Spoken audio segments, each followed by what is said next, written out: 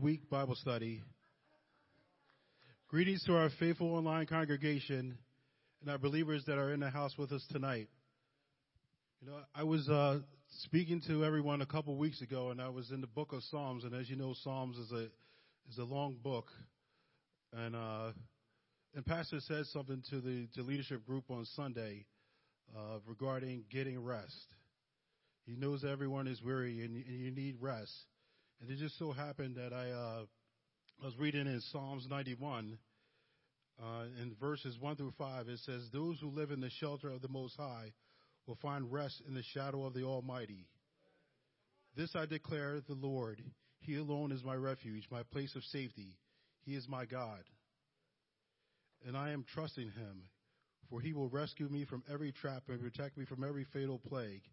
He will shield you with his wings, and he will shelter you with his feathers. He is faithful. His faithful promises are your armor and protection. Do not be afraid of the terrors of the night or the fears of the dangers of the day." And I skip down to verses number 9. It says, if you make the Lord your refuge, and if you make the Most High your shelter, no evil will conquer you, no plague will come near your dwelling, for he orders his angels to protect you wherever you go. And verses 14 and 16, it says, "The Lord says, I will rescue those who love me, and I will protect those who love me, and I will protect those who trust in my name. When they call on me, I will answer. I will be with them in trouble. I will rescue them and honor them, and I will satisfy them with a long life and give them my salvation." So, what does this scripture mean? The scripture invoked the times of hardship, where life is draining and there seems to be no place for rest. You know, the secret power of Psalms 91 is you're not alone, even in the midst of our problems. You know, whenever you need protection over our life, it's a reminder that God's loyalty to you and how he provides for his children. You know, there's no greater comfort to know that we will enter rest of our Lord forever through salvation. So if you can please stand with me. And if you're here tonight and you need of healing, a financial blessing, or if you need of rest, you're in the right place.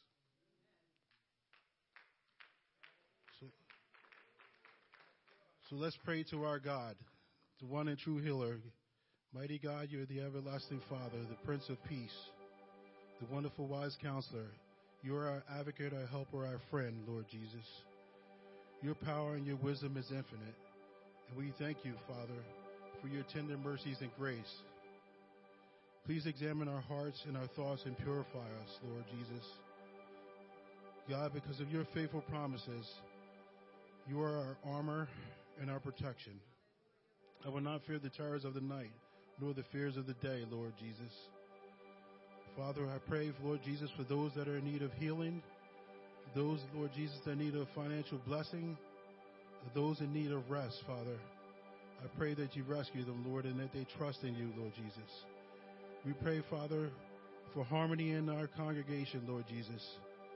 We pray for, Lord Jesus, for strength, Lord Jesus.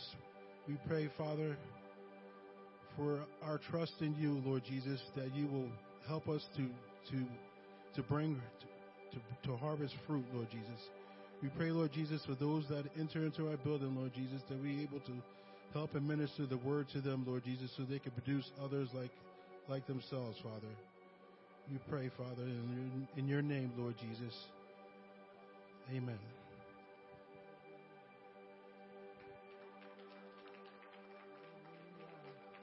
Please.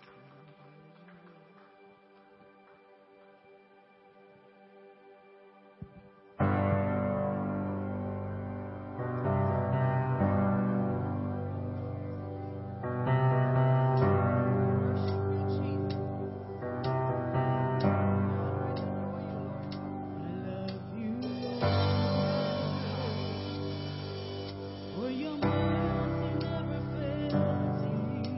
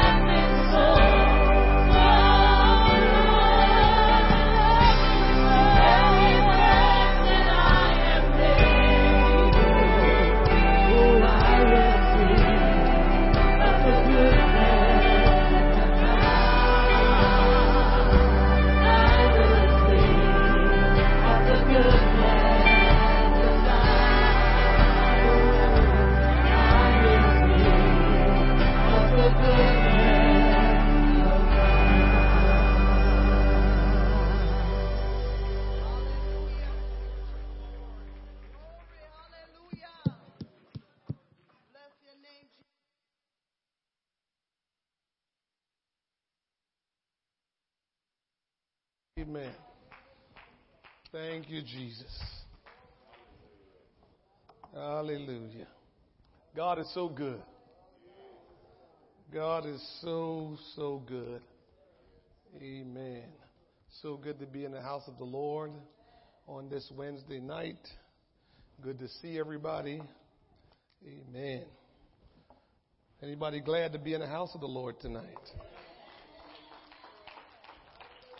I'm excited to be in the house of the Lord. I don't know about you, but I'm excited to be in the house of the Lord. Amen. You know your life has truly been changed and touched when you enjoy being in the house of the Lord better than vacation. Just saying. I love to have a good time, go and relax and get some R&R. My wife just asked me what we were doing this time last week, and we were vacationing. But I'm just glad to be in the house of the Lord. I am. I love being in the house of God. Amen. And so it's good to see all of you and good for all of us to be together again. Amen. You may be seated.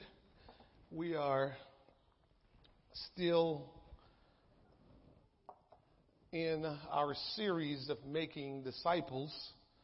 And I have 4 more lessons to go.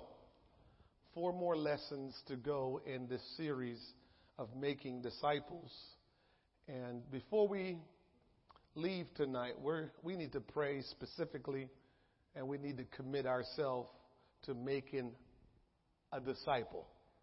Not a lot of disciples, just one disciple.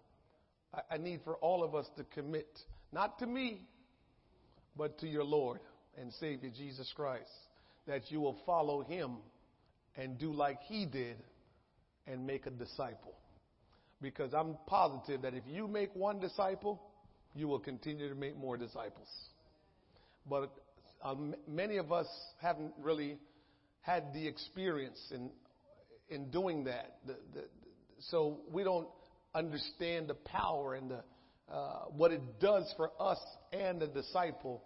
And I think when we finally get to that place where we have made a disciple from the very start of someone's desire to know the Lord, to them becoming a bona fide citizen of the kingdom of God. If you can hold somebody's hand from that point to the next point, which is to them being a participator in the kingdom of God as a born-again Christian, then you will see there's nothing quite like it.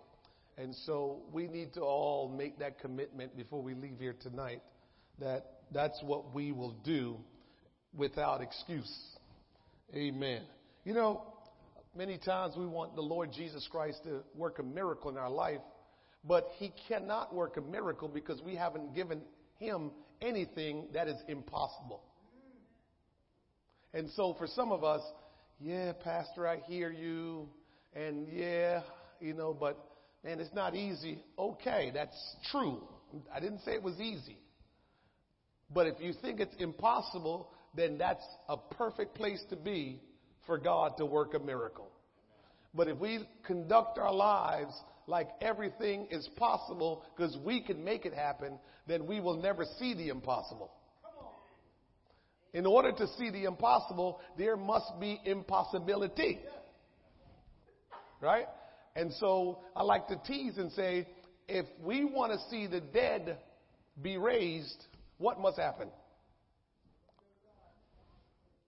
Somebody got to be dead. If they're not dead, how are we ever going to see the dead raised? Right? If we have a financial situation and we can work enough overtime to get that money we need, there's no impossibility there.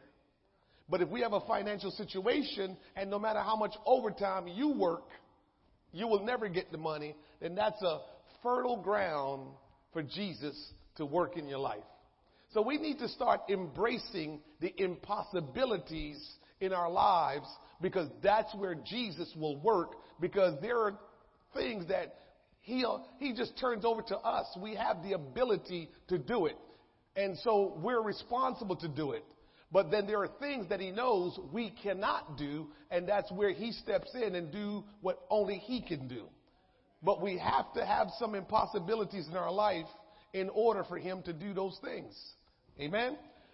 To get someone to step into, or to get someone to understand the new birth and to get to a place where they're truly converted and be saved, that's an impossibility that no man can do. Only Jesus can do. And so many times I believe we back off of making a disciple because we're saying, I can't save nobody. You're right. But there are some things that you can do as humanistically possible, that you're able to do as a Christian to help the process, and the impossible part of it, Jesus will do. You can't fill anybody with the Holy Spirit, but Jesus can do that. You can't make anybody get baptized sincerely, but Jesus can. So let's not dismiss anything in our life, especially things that God has called us to do, because we think that, well, how am I ever going to do that? I'm glad you said that, because that's exactly what the Lord wants you to do. To say, how am I ever going to do that? Because once we can recognize we cannot do it, then we know from that point on we have to depend on Jesus. But because we do everything in our life, I got to tell you this, because most of what we do in our life is what we are able and capable to do, we shut Jesus out, and Jesus don't work in our life. In many of our lives, he doesn't work. Don't get quiet. He's not working in many of our lives because everything we do is what we can do. When are we going to step back and say, I can't do that, but I'm not giving up because I serve a God that can do the impossibility? We need to embrace that. He has given us, to this point, for many of us, the greatest miracle we have ever experienced. All right. All right. Man, we got some work to do. Because you all don't believe that.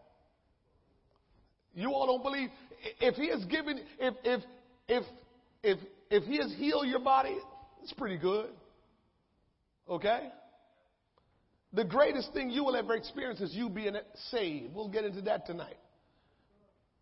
But most of us haven't even really considered that that's a great miracle, because somehow we think, oh, well, I decided to get baptized. Oh, well, I was praying and I was worshiping and I received the Holy Ghost. So even our own born again experience, we probably have taken a lot of credit, more credit than we're supposed to take for that. And so we might not be looking at it as the miracle as it is, but we need to start looking at that as the miracle that it is. And this building that you sit in or we stand in is a great, great miracle. It was impossible for us to do it. We could not have done it if it hadn't been for the Lord. It's just that simple. If it had not been for the Lord, we did our part. Again, if you watch how Jesus worked, we stepped out on faith. We did our part. Our little couple of $1,000, and I'm not belittling anybody, couple of thousands, because mine was in it too. But our few little dollars that we put together and says, ooh, we got our money together. That was just what we could do, and Jesus wanted us to do that. But in order for us to have been here today, oh, Jesus had to do it. So you bring what you can bring to the table, and what you cannot bring, he will. But you still got to bring what you can bring. That's how we see miracles. And it's time for us in this vineyard, in this area of the country, begin to embrace the miracles and the power of God that he wants to unleash here. More people around this country believes in you more than you believe in yourself. June 24th is our building dedication service. In my mind, it got out of control, but it's in control. God is the one that's in control. But the stuff that I'm hearing about, I just got a phone call today. The stuff that I'm hearing about, I didn't know about, but I just say, y'all do whatever y'all want. Because they want to make sure that people all around this country and wherever they are, that God can do miracles in New Jersey as he have done. That's what they have seen. I don't know what you all are seeing, but people around the country are hearing the story of this church and they're saying, my God, and they want to make this, they want to make sure people understand that God has done this and God can do these things for them as well. I just heard a story today about a guy, same situation like us in San Francisco. Brother Long called me and says, hey, we got another situation like you all. The realtor insisted that the church was, I said, my God, I wish we're getting this. We don't understand what God is doing. I'm hearing the reports around the country and around the globe that God is showing his people great favor. But if you don't want the favor, you can't get it. If we're going to sit around just like, okay, well, you know, nothing going to come our way if we don't begin to claim the things that God wants to do. And so God is doing it all around the country, all across the globe. He's doing what he needs to do for the people that's going to put him on the spot and say, God, only you can do this. And we have to wake up and realize we can experience great miracles in this vineyard, in this area of the country. We can experience great miracles and we can see the power of God like we've never seen it before. It can't just be business as usual, and you can't look at yourself as God can't do this with me. I try to say that, and the more I say that, the more he proves me wrong. The more I say to God, okay, you sure this is what you want from us? Every time I say it, he just take it up another level. And so here I am. All right, God, we appreciate you gave us this building. We're going to reach the lost. We're going to do everything. And here he comes with a message today. Oh, this is what we want to do with the building. Here's where we want to take you guys. And I'm like, man, God, that's just too much. So every time I think this is just enough, here he comes. So we need to get out of the mindset of thinking that we're not good enough. Get out of that kind of thinking. It has nothing to do with being good enough and everything to do with how badly do you want to share in what God or take part in what God wants to do in the world. That's all he's looking for, is a willing vessel, an individual, a church that will say, God, whatever you want to do, we will join with you and we will roll with you in doing whatever you want to do. Making disciples. Tonight, we're on lesson 8. Our subtopic that we want to deal with tonight is vision, culture, and disciple making. Vision, culture, and disciple making. In Matthew 28, verse 18, this is what we started out with when we started out this series. In verse 18, and Jesus came and spake unto them, saying, all power is given unto me in heaven and in earth. Go ye therefore and teach all nations, baptizing them in the name of the Father and of the Son and of the Holy Ghost, teaching them to observe all things whatsoever I have commanded you. And lo, I am with you always, even unto the end of the world.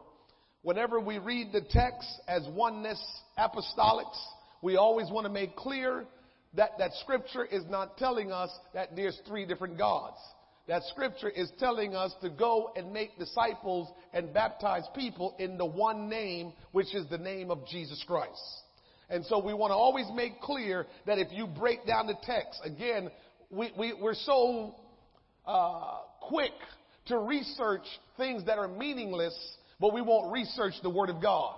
We see the Word of God and we just like, oh, and we just decide this is what it means to us, And here we go, just believing that and going with it. And we never go and search out the context of the scripture, why it was written, who it was written to, for why, what purpose it was written. We don't do that. We just take it and say, well, I think this is what it means. But we have to do a better job in studying God's word to know what it means. And so we don't run off and believe something that the Bible really was not saying.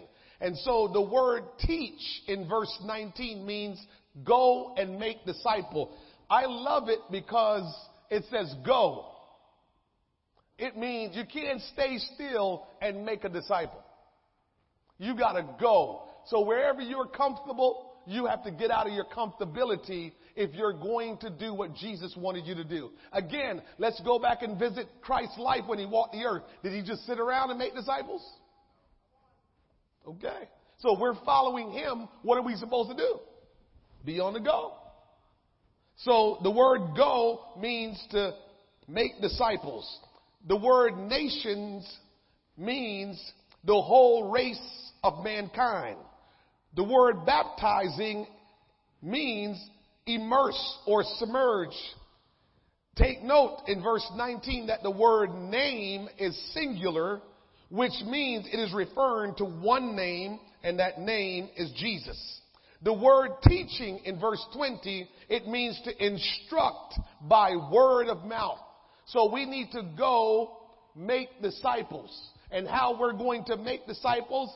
By instructing them, by being an example, teaching them the word of God. And when we do baptize them, we baptize them in the name of Jesus Christ. I have some strong statements tonight that I'm going to make in our lesson here tonight that I really want you to pay close attention to and really get it in your heart and in your mind. Listen to me. Every local church must decide if it is going to fulfill the Great Commission, and let me say it again. Every local church must decide if it is going to fulfill the Great Commission and engage every believer in disciple making, or merely assign the job of disciple making to a department in the church. Ever since I've been in church, the church has always had an outreach team. Unfortunately, we get to the point where we just perceive in our mind that the outreach team is responsible for reaching out and making disciples.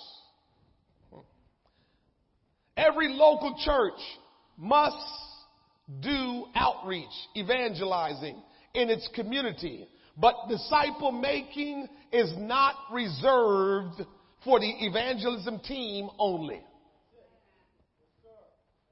A lot of people get comfortable. You all have an outreach team? Oh, great. And so some people in their mind, I want to be a part of that team. And others are like, well, our church have an outreach team, so we're on the right track. And that's for those folks that make disciples.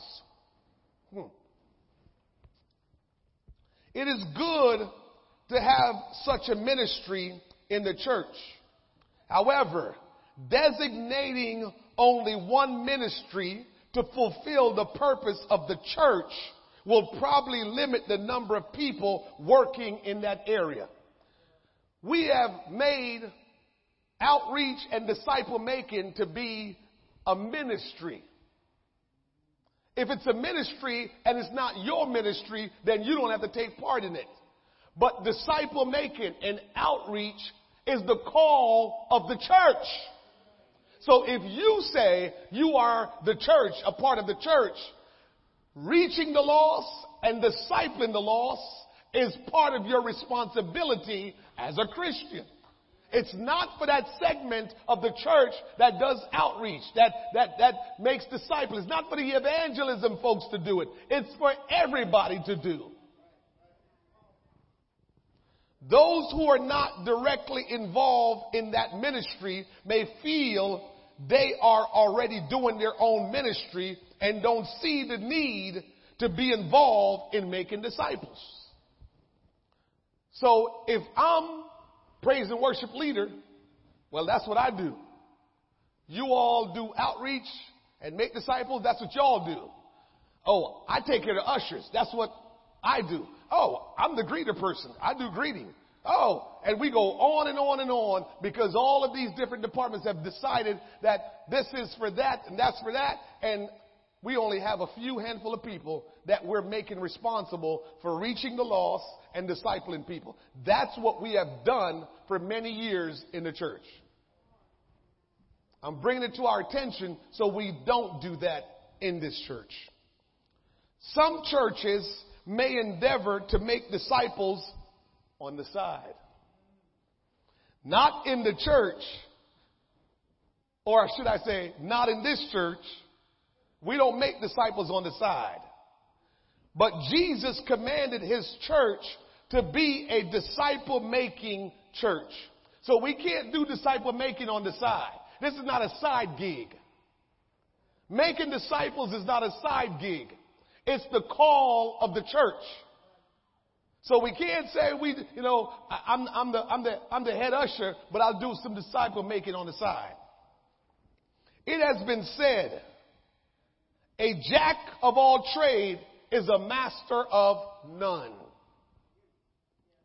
I've said this a long time ago, and more I read the scripture, I realize how true it is.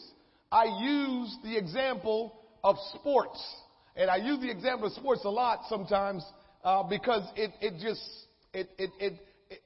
shows us how we are as a society and even as a people, how we go about our business.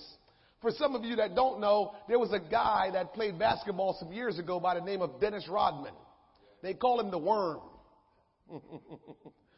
He had all this different color hair, and he became famous because the hair coloring and all that stuff, and he just looked weird. He had piercings all over his body. But Dennis Rodman became what they call a Hall of Famer, meaning he was considered one of the greatest basketball players of all time because he really only had one thing that he focused on: rebounding the basketball. Everybody want to do everything. But if we will ever get one thing right and just focus on that, if all of us will decide, I don't want to be good at nothing but this, and we will focus on that, it'll be all right. And so sometimes we want to be good at a lot of things, but you know what? How about we be good at the best thing? And God called the church to make disciples. If we say we are going to focus on, all of us focus on making disciples. Listen, if we don't sing good, okay, that's not what we're focused on. If we don't preach good, okay, that's not what we're focused on. Okay, if we're not seating you right, that's not what we're focused on reaching a lost and dying world and bringing them into the kingdom of God and disciple them till they become a citizen of Christ. If that's our focus and that's all we ever accomplish, we would have done the will of God. We can be great ushers and never do the will of God. We can be great singers and never do the will of God. We can be great preachers and never do the will of God. We can be great landscapers and never do the will of God. We can be good sound people and never do the will of God. But I guarantee you, if we will reach the lost and we will make disciples, we will have done the will of God. So you can take chances on trying to do all the little things that says, oh, we got to do that and do this. That's cool. But we can all reach to a place where we have to face Jesus and he's going to say, depart from me, for I never knew you. All because we wanted to do some other things other than what he made the priority for the church. Churches that try to do everything will be proficient in nothing. But churches that focus on one thing will be successful at that one thing. As long as making disciples falls under just one program in the church, there will never be a culture of disciple making within the heart and the soul of the church. Establishing an intentional culture in the local church is very important. We need to establish intentionally a culture that says we're going to reach the lost and disciple people. That's the culture that we need to establish in this church. Church culture is especially important when there are teams involved. Watch this. I'm getting ready to say something very important that you don't want to miss. It is easy but counterproductive for the teams within the church to do their own thing and not communicate, cooperate, or complement each other. When we don't have a single focus, everything that we do can be just selfish. As opposed to when we have a single focus, everything we do will be together even though it's separate. You follow what I'm saying? If when I'm ushering, when somebody hit the door and I notice that they are new, they've never been here, or they've been here 2 or 3 times and they don't look like they're Christians. If my focus is, I got to make sure I am on my best behavior. I got to make sure they get the right seat. I got to make sure they have the best experience.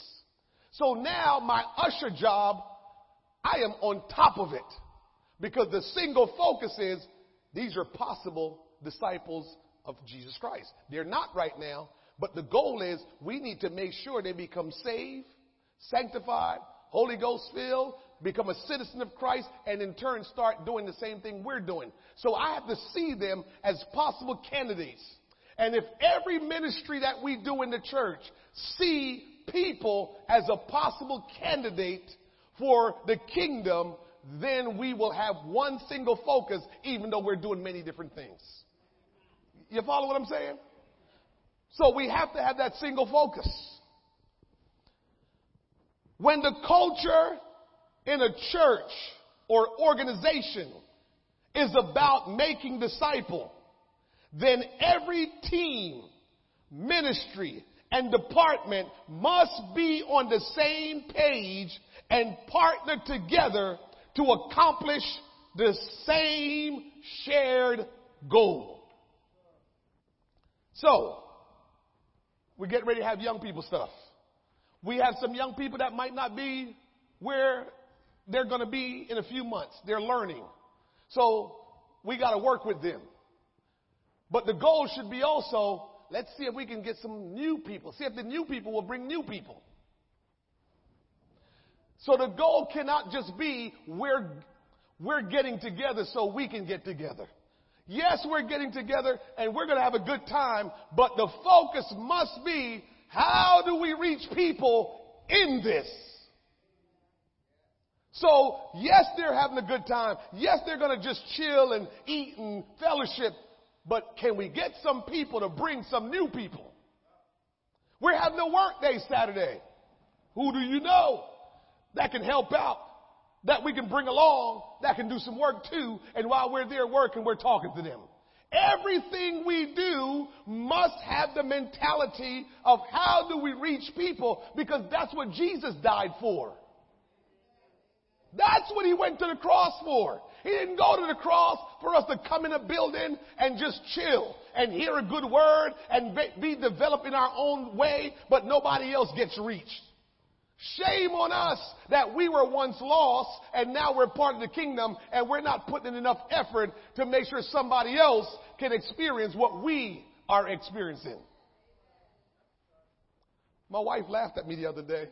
She gave me a hard time. She laughed. She didn't give me a hard time. She laughed at me. But I laughed back because I knew what I was doing, and I know that's how I did a long time ago. So we went somewhere to go out, eat some good fish and some stuff. And so we're hanging out, group of us. And so I wanted something that the place where we are didn't have, but they told me the place next door had it. So they said, next door have it. And so one of the guys that was with us down living in Jamaica, I told him, I said, come with me. We're going next door so we can get some of that stuff. And my wife said, oh, you afraid, huh? But I just laughed at her because the practice always have been when you're going to do something good, you always bring company. I ain't never did nothing good, real good, and be going by myself. I don't know about you, but in my mind and my understanding, you can tell me if it's different for you. But in my mind and my understanding, there is no way to have a good time by yourself. If you having a good time by yourself, you better go check yourself. Anytime there's a good time, you bring somebody along. So the question is, are we having a good time in church? Are we having a good time living for Jesus? Because if we are, we're going to do everything we can to bring somebody along. Say, yo, you got to come see. You got to come here. Man, I'm telling you, there's some great things that's happening in the house of God. But maybe we're not having a good time. While it is true that vision will set your direction, it is also true that it is the culture that will take you where you're going. Culture is like the character, the behavior, the mission of our local church. I'll show it to you. We can have the most amazing vision that captures the imagination of our congregation. But without the appropriate culture, the vision will never materialize.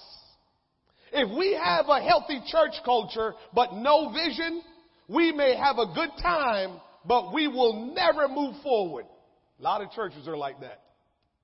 A lot of churches have their culture. Churches are going to have culture by default. You can have an intentional culture, or you're going to have a culture by default. So however you don't do whatever you're supposed to do, that becomes the culture. And however you do what you're trying to do, that becomes the culture. But no matter what, we're going to establish cultures in churches. The question is, was the culture established intentionally or by happenstance? Vision can be cast in a day, but culture occurs daily. Very little disciple making occur on Sundays. In fact, effective disciple making must go beyond a class that meet once a week or on Sundays at worship service. We're not going to make disciples on Sundays at the worship service. We're not going to make a whole lot of disciples on Tuesday evenings when we do our discipleship class from 7:30 to 8:15. We're going to do some work there. Some things going to happen, but we're not going to have the kind of impact in those classes like we will if all of us in the church set out to go make one disciple. Vision is a compelling picture of the future. But a vision cannot be demonstrated until culture makes it a reality. I don't know if you notice, we have our vision statement outside, right in the foyer, and we have our mission statement out in the foyer. If you haven't paid attention, when you walk out in the foyer, stop and look at both the banners, thank you, the banners that we have out there, because they list our vision and our mission. But in case you missed it, let me tell it to you. The vision of Christ-centered church is to establish a 21st century apostolic church that is Christ-centered in lifestyle, principle, and power.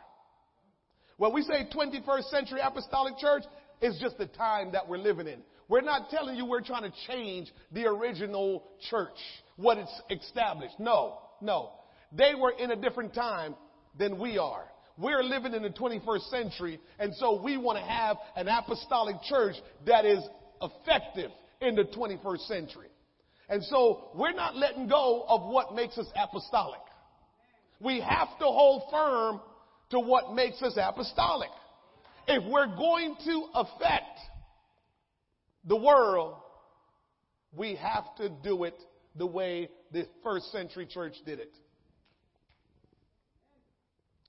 I finished up my final counseling session for a young couple that's getting married next Wednesday. And today, the final counseling session, we talked about the wedding itself, and we're going through the planning of the wedding and how it will flow and everything. And they said to me, we have our own vows. I sat back in my chair. I said, what do you mean? Talk to me a little bit. They said, well, we're going to say our own vows to each other. I said, really? They said, oh, I see what you're thinking. No. We're going to say our own vows to each other in private, but we want you to say the vows when you do the ceremony. I said, okay, appreciate it. Because if you were going to say your own vows, I would have said, you can say yours, but then I need to say mine. But it never came down to that. And I explained that to them. I said, usually when you make your own vows, it's going to be sweet. It's going to be sentimental. And you're going to be looking in each other's eyes and just, oh, googly eyes and oh, baby. And I said, that's great and wonderful. But the Word of God is a whole different ballgame. And when that Word says for better, for worse, in sickness and in health, I mean for richer, for poorer, until death. So that's a whole different ballgame, sis. It's a whole different ballgame, bro. So I don't mind y'all saying y'all something, but I got to say God's word. And moving forward, any wedding that I do when they have their own vows, great. But let me say God's word after that. Because we need to understand what this is about. We can't be getting ready to get married and we can't decide that we're going to get married and neglect the author of marriage. Then you ain't getting married. You're just playing games. Because the Lord Jesus is the author of marriage. And so because he's the author of marriage, we need him to tell us what marriage is all about. Not we tell him what we want. The mission. Here is the mission statement, which must also be our culture statement. This is what I love about mission statement. It has to be kind of the culture. It's the mission. But the mission is something that you're doing constantly, which should be your culture. It should establish your culture, the mission. What is our mission statement? Our mission statement is to evangelize our local community. Let me throw something in there. What is our local community? Family, friends, co-workers, schoolmates, business folks that we interact with regularly. Anybody that we encounter, that we will encounter regularly, we need to consider them a candidate to be a disciple of Jesus Christ. Any person, any individual we find ourselves encountering every day, we need to consider praying for them and making them a disciple of Christ. By sharing the gospel of Jesus Christ with love and to make disciples of Christ by teaching biblical truth. That's what our mission is. If you missed it, just go out and look at the banner and write it down and keep it somewhere in your wallet, in your pocketbook, somewhere so you understand. Because our mission is essentially the mission of Christ. I don't know if you missed it, but that's really what it comes down to. The mission of Christ Centered Church is the mission. We are continuing the mission that Jesus started. That's really what we're doing. So we didn't make up some new mission. We didn't come up with our ingenuity of a mission. No. We're just continuing the mission of Christ. When he ascended to heaven, guess what? We just continued what he started. Somebody say amen. And we didn't make up the church. He says, upon this rock, I will build my church. So the church that we are establishing is the same church that the Lord himself established when he walked this earth. And when the day of Pentecost had fully come, that church that was infilled with the Spirit of God, the Holy Ghost, that's the same church we're a part of today. And we're making sure we keep everything that they kept and they did back then. Just doing it in the 21st century as opposed to the first century. We're not doing anything on our own. This is all following the template of what Christ wants us to follow. The first century apostolics, or let me say this, the first century apostles certainly did not exempt themselves from making disciples. Paul always had young men traveling with him as he developed them on the go. He knew the impact that Barnabas had nurturing him in his personal life and in his early ministry. Therefore, Paul continued to model throughout his life the same thing that was modeled to him by Barnabas. As great as the Apostle Paul is, this is why disciple making is so important. Paul, from what we all can read from the Bible, and we're not comparing each other, because as long as you are faithful to what God called you to do, that's all that matters. But for what we can see, Paul's impact probably was greater than anybody else in the Bible. But he didn't disciple himself. When God called him, he was discipled by Barnabas. And Barnabas was the one that helped Paul to grow into his calling, into his ministry. And look what Paul turned out to be. We don't know who we're going to reach for Christ. We don't know who we're going to disciple that will do great things. You might only ever get a chance to disciple one person. But what if that one person becomes like Paul? Don't what you did have some kind of count in that? Paul has started countless churches.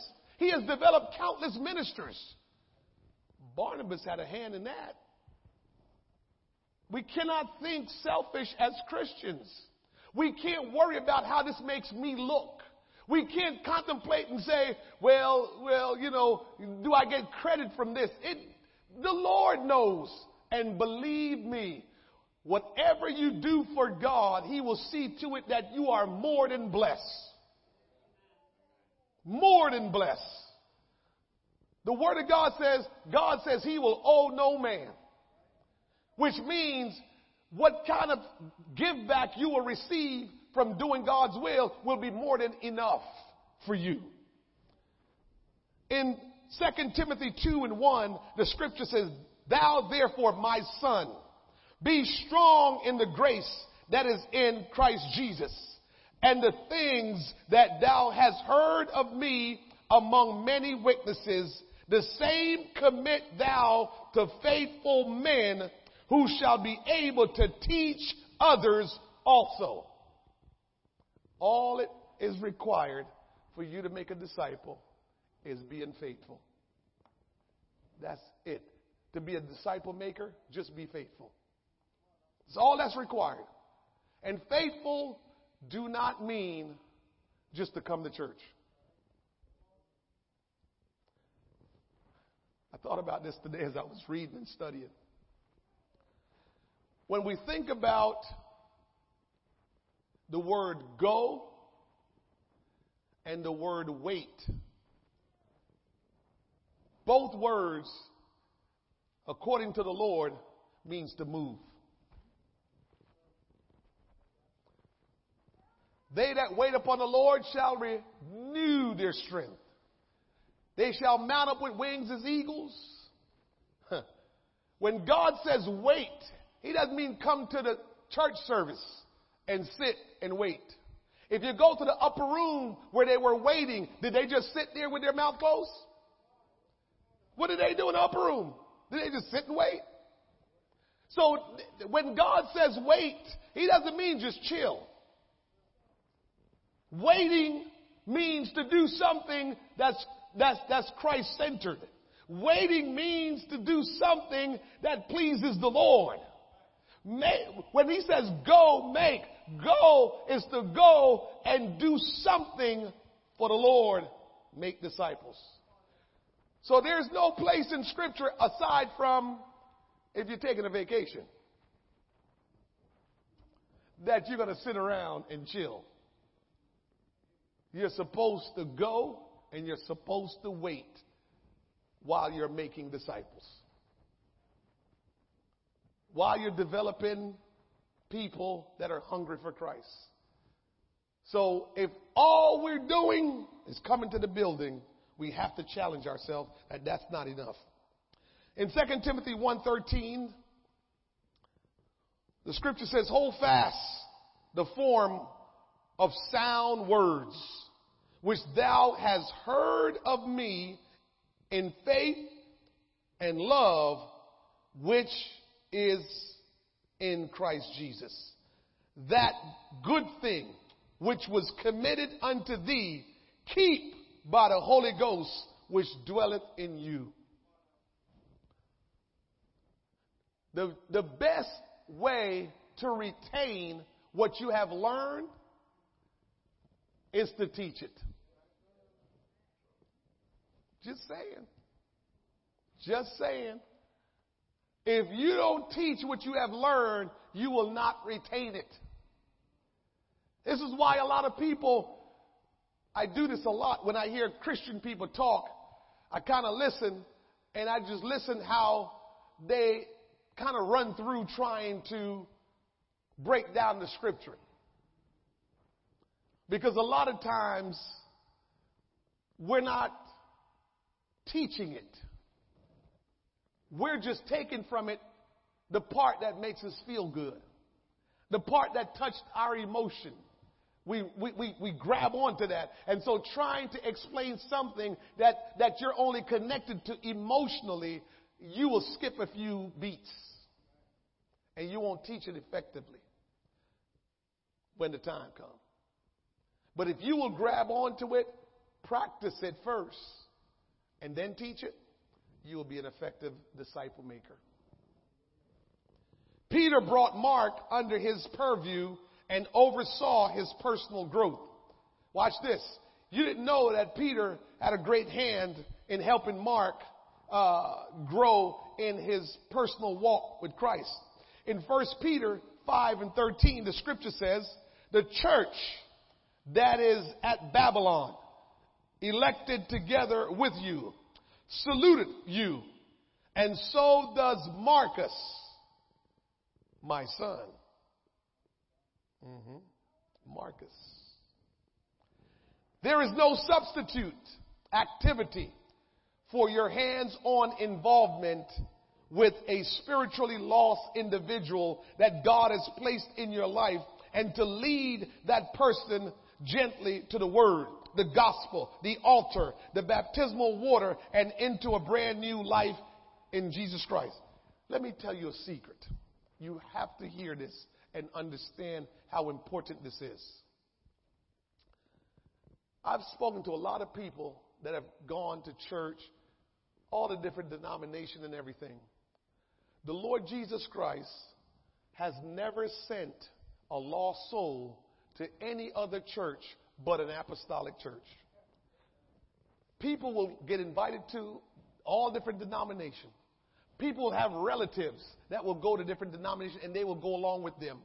But anybody that ever told you they heard the voice of God, anybody that ever told you there was a strong impression in my heart that told me to go to church, it was always an apostolic church. Why am I telling you that? Because when people meet you as an apostolic, they have met the answer to everything that they ever need the answer to. You didn't believe that?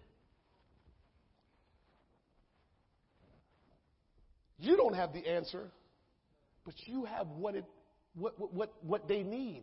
You have Christ in you, the hope of glory. You have the Holy Ghost dwelling in you. You know the truth about salvation. You can introduce them to the King of Kings and the Lord of Lords. You won't lead them into false teaching and false doctrine and false religion. When they meet an apostolic, they have met what they need for the rest of their life. And we show up like we're just, oh, well, I'm here. You are the most important person wherever you go if there's no apostolic person there. That's not to make us think we're better than anybody. It's to let us know the responsibility that we carry. The authority that's upon our life, because people need to hear from the apostolic people, the true church. They need to hear from you. It's not good when we show up and nobody gets to hear us speak. We have to speak. We have the words to eternal life. And so just thinking that, oh, I'm so glad I'm saved. You think that's all there is to this? No, we can't live like that. We can't just be working, getting off of work and hustling the Bible study midweek and then getting up Sunday morning after all week we've been busy, and now Sunday morning come and we're tired because we've been taking care of our homes. We're trying to live our life, and here we come. We got to get to church again, and we're just living this cycle and we're worn out. That's not the life Christ had for you, but most of us live our life like that. It's not the life He has for you. So don't be mad at God because you're not experiencing what you're supposed to. You have to re-establish your lifestyle. And sometimes, I got so much I can tell you about this. Sometimes, because we decide, I like this lifestyle, our life just keeps going down. For instance, I've seen this. I've seen people go to a church or in a church where they clearly can see this is not helping me. And the person that's leading is not speaking any life into my life. But you know, it's the closest place to my house. This is where I've been going for years. I mean, I don't feel like trying to go find no other church. I don't feel like go meet no new people. I like my church. I sit in the seat that I like, and I know how long the service lasts, and all of this stuff keeps going through our mind, and that's what we do. Yet and still, our soul is deteriorating because we don't want to change. And we blame it on all this stuff when it just comes down to reorganize your life. And so if that means you're going to have to change up the way you've been doing things, then that's what you have to do. But we don't want to change anything up because we've established our routine.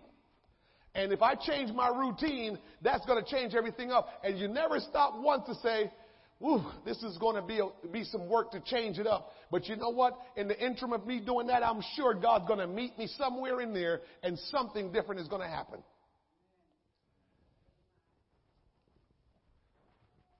In my early Christian walk, you've heard the story, I had 3 jobs. In 3 jobs, you tell me where I have time to serve God. 3 jobs, tell me how am I going to be able to effectively do anything for God. 3 jobs. 3 jobs. Not one, working overtime, but 3 jobs. Always on the move. And so, being always on the move, what was I going to do? And so, I quit one first, and then I had 2. The second one made more money than the first one. But the first one gave me a good schedule.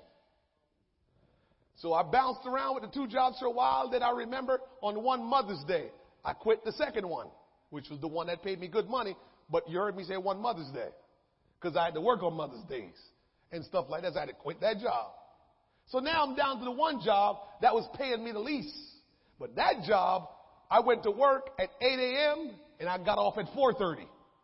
And because I go to work at 8 a.m. and got off at 4:30, the first Bible study I was able to teach was 7 o'clock on Mondays in Montclair, New Jersey. If I was working all the jobs, I could not have taught that Bible study on Mondays I couldn't. So that was the first Bible study. But I was making $7.25, $7.50 an hour. That was in 1996. I still got that job today, and people wonder if I got a job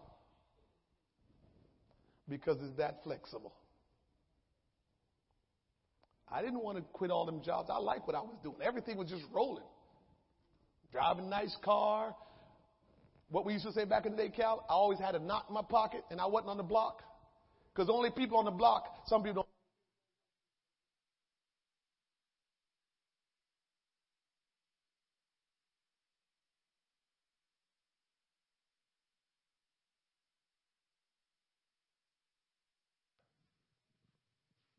Thank you.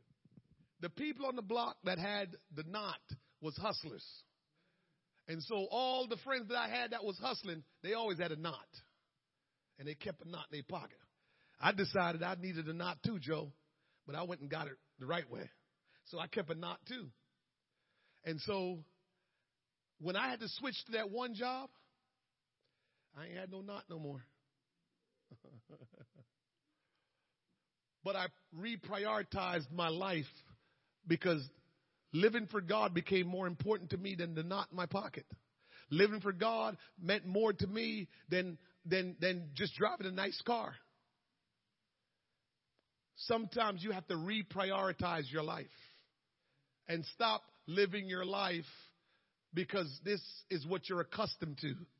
This is just comfortable for you. What I'm talking about, for some of us, we are going to have to reprioritize our life. And so there is no substitute. I don't know. It doesn't matter now. There is no substitute for spiritual involvement with spiritually lost individual that God has placed in our life. We have to lead them gently to the Word of God. We have to teach them the gospel. We have to lead them to the altar and help them to pray through to the Holy Ghost. We have to help them to know and understand of being born again, being baptized in water, and being filled with the gift of the Holy Ghost, and being a brand new Christian in Christ Jesus. It's important. Jesus exemplified every action, attitude, and behavior he desired to see reproduced in his followers. Everything that I'm talking to you about tonight about reaching the lost, Jesus did it. We like to say we're followers of Jesus Christ.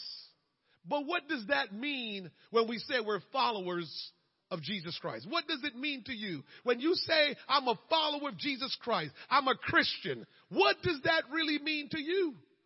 Attending a service twice a week in a building? Worshiping, praying, reading your Bible? Is that what it means to say I'm a Christian? That's not everything.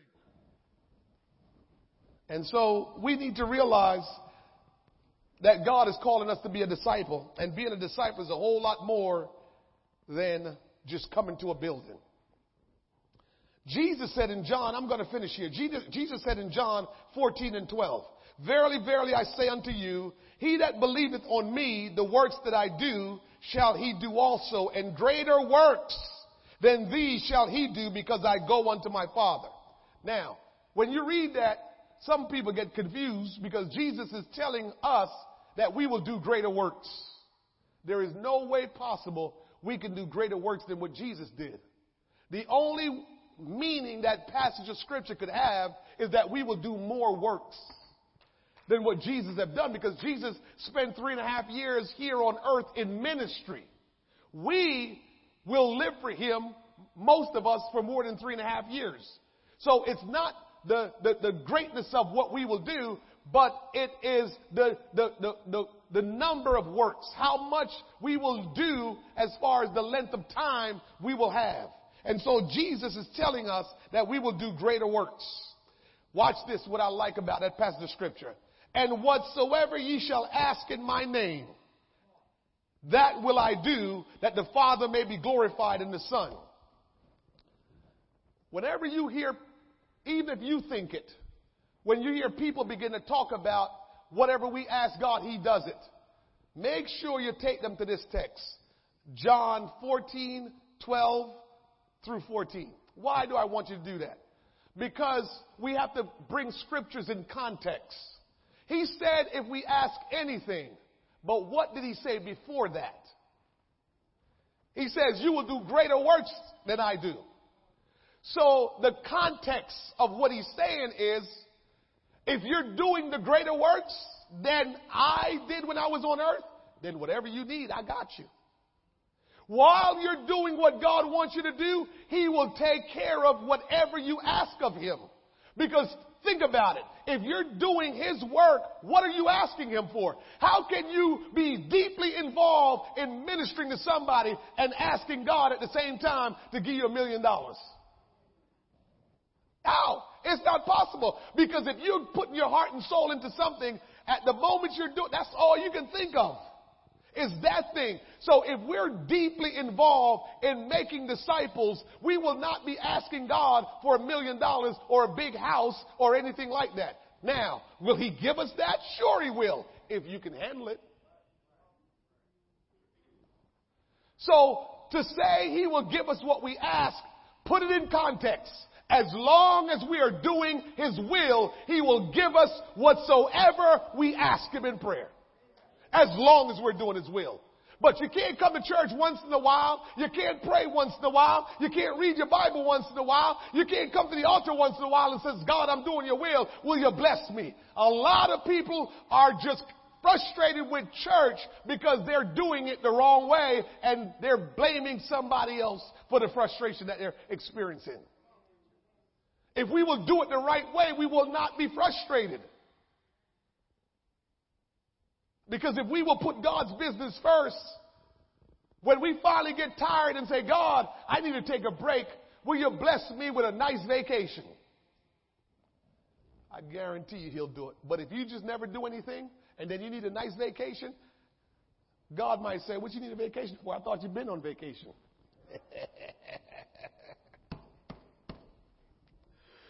We teach what we know, but we reproduce what we are. We teach what we know, but we reproduce who we are. Jesus was up close and personal with the 12 and was continually with them, training, teaching, demonstrating, and then observing them do ministry.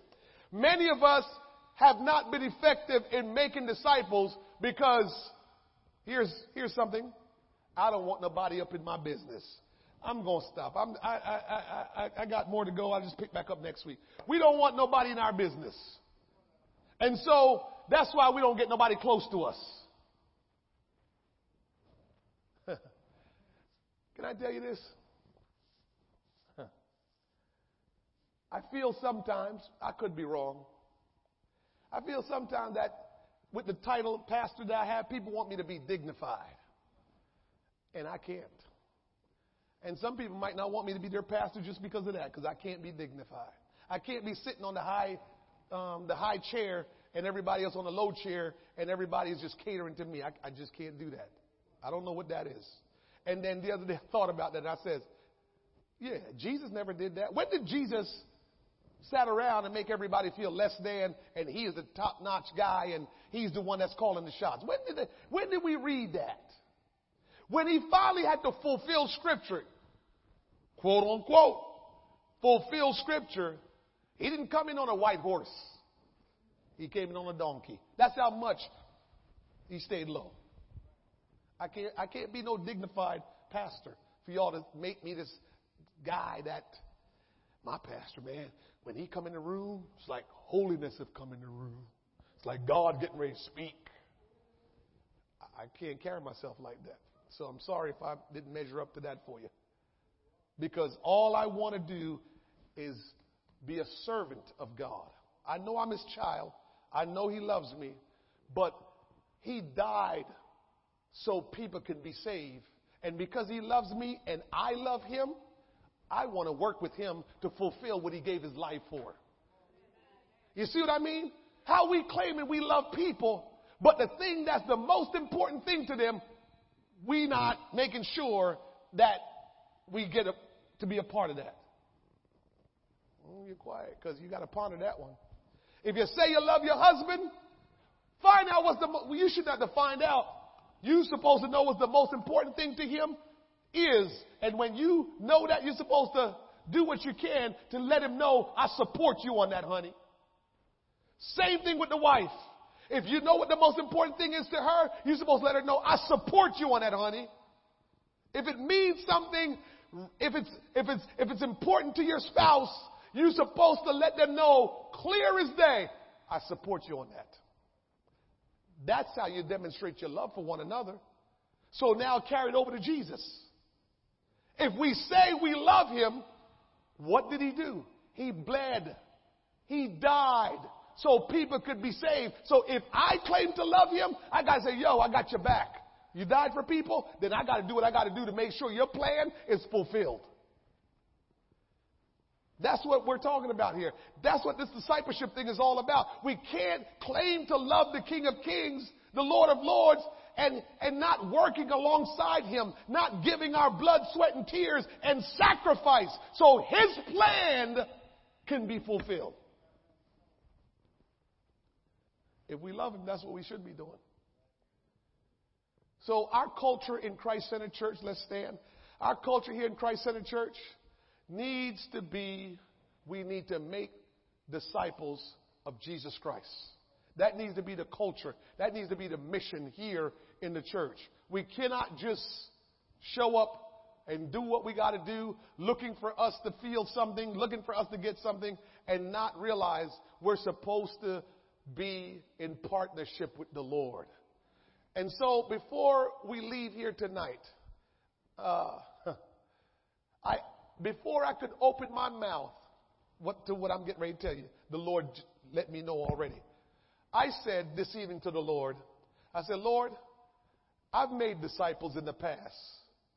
I need to make a disciple right now, even with all the responsibility. I need to make a disciple. And as soon as I opened my mouth to say it, he told me exactly who to disciple. And so I want you to ask the Lord before you leave here tonight, Lord, who do I need to disciple? Because there has to be someone that's in my purview, someone that I encounter regularly, someone in my family, someone that I know from someplace that you want me to disciple them. And here with technology now, I don't think there should be anything that should stop us from making disciples of anyone that the Lord will put on your heart, put in your mind. And so let's go before the Lord tonight in prayer and ask him to speak to us, to show us who we must disciple. Father, we thank you for your word tonight. We thank you for this opportunity to come together to look into the scriptures and to see, Lord God, what it is that you're calling us to do, what it is that we need to understand with clarity. And oh my God, we surrender to all the instructions and the word of God. For Lord, we don't want this night to just be any other Bible study night. But Lord, will you help us to take what we have received here and Lord, have the wisdom that you will give us to apply it, to make it begin to work in our life, to make it begin to happen in our life, Lord God. Lord, we just don't want to be traditional in just coming to the house of God and worshiping and praising and listening to preaching and reading our Bibles and just going back out, giving of our offering and then just going back out. No, Lord, this is more than that. And we ask, Lord God, that you will move on the heart of all the people of God in Christ-centered church, Lord God. That we will become a people that will look to disciple those that you will bring into our life or lead us to go to, Lord God. You died, Lord Jesus, for the entire world, that all could be saved and that none would perish. But Lord, there's a process for them to go through in order to be saved, in order not to perish. And Lord, we're asking that you use us to take them through the process in what we can do, for we know you will do what you said you will do.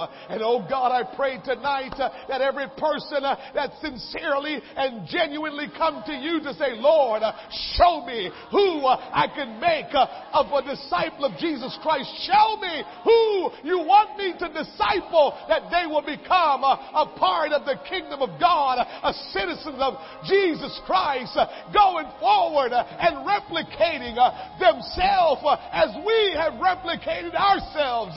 Show us, Lord God.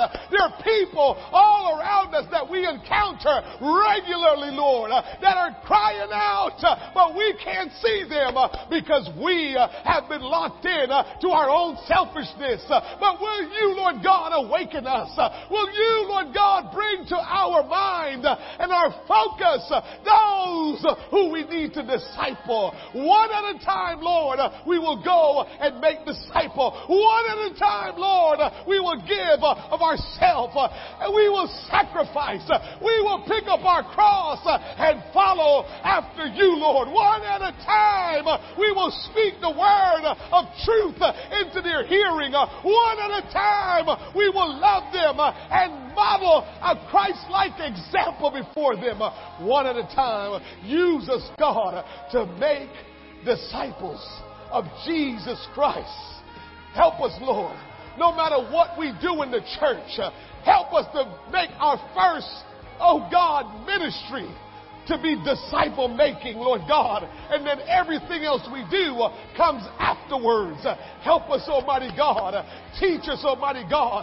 Help us to develop the kind of culture in this church that will be about our Father's business and not about our own business. I pray and ask that you will give ears to our prayers and that you will speak unto us, that we will hear the voice of God and we will become doers. We ask you all these things in Jesus' holy name. And can everybody in the house of the Lord give him some praise? Hallelujah. And thank him tonight. Glory be to God. We bless your name, Lord. You're so good to us, Lord. And we love you. We love you, Lord. We love you, Lord. We love you, Lord. Thank you, Jesus. Thank you, Jesus. Thank you, Jesus. Before we dismiss, I believe we have one guest with us. Did you bring us? Is this his first time, Chubby? Second time, but I've never seen him. Have I seen him the first time? I haven't met him. Well, I got to come down and meet this gentleman. Hallelujah. I want y'all to make sure y'all love him up. What's your name, sir? Young. Young, I'm Wayne. Nice to meet you. Welcome to Christ Center Church. Anything at all we can do for you, please don't hesitate to ask us. We want to do everything we can to make your life better and help you to draw closer to Jesus Christ. Thank you for coming tonight. Love up Young and let him know how much we love him.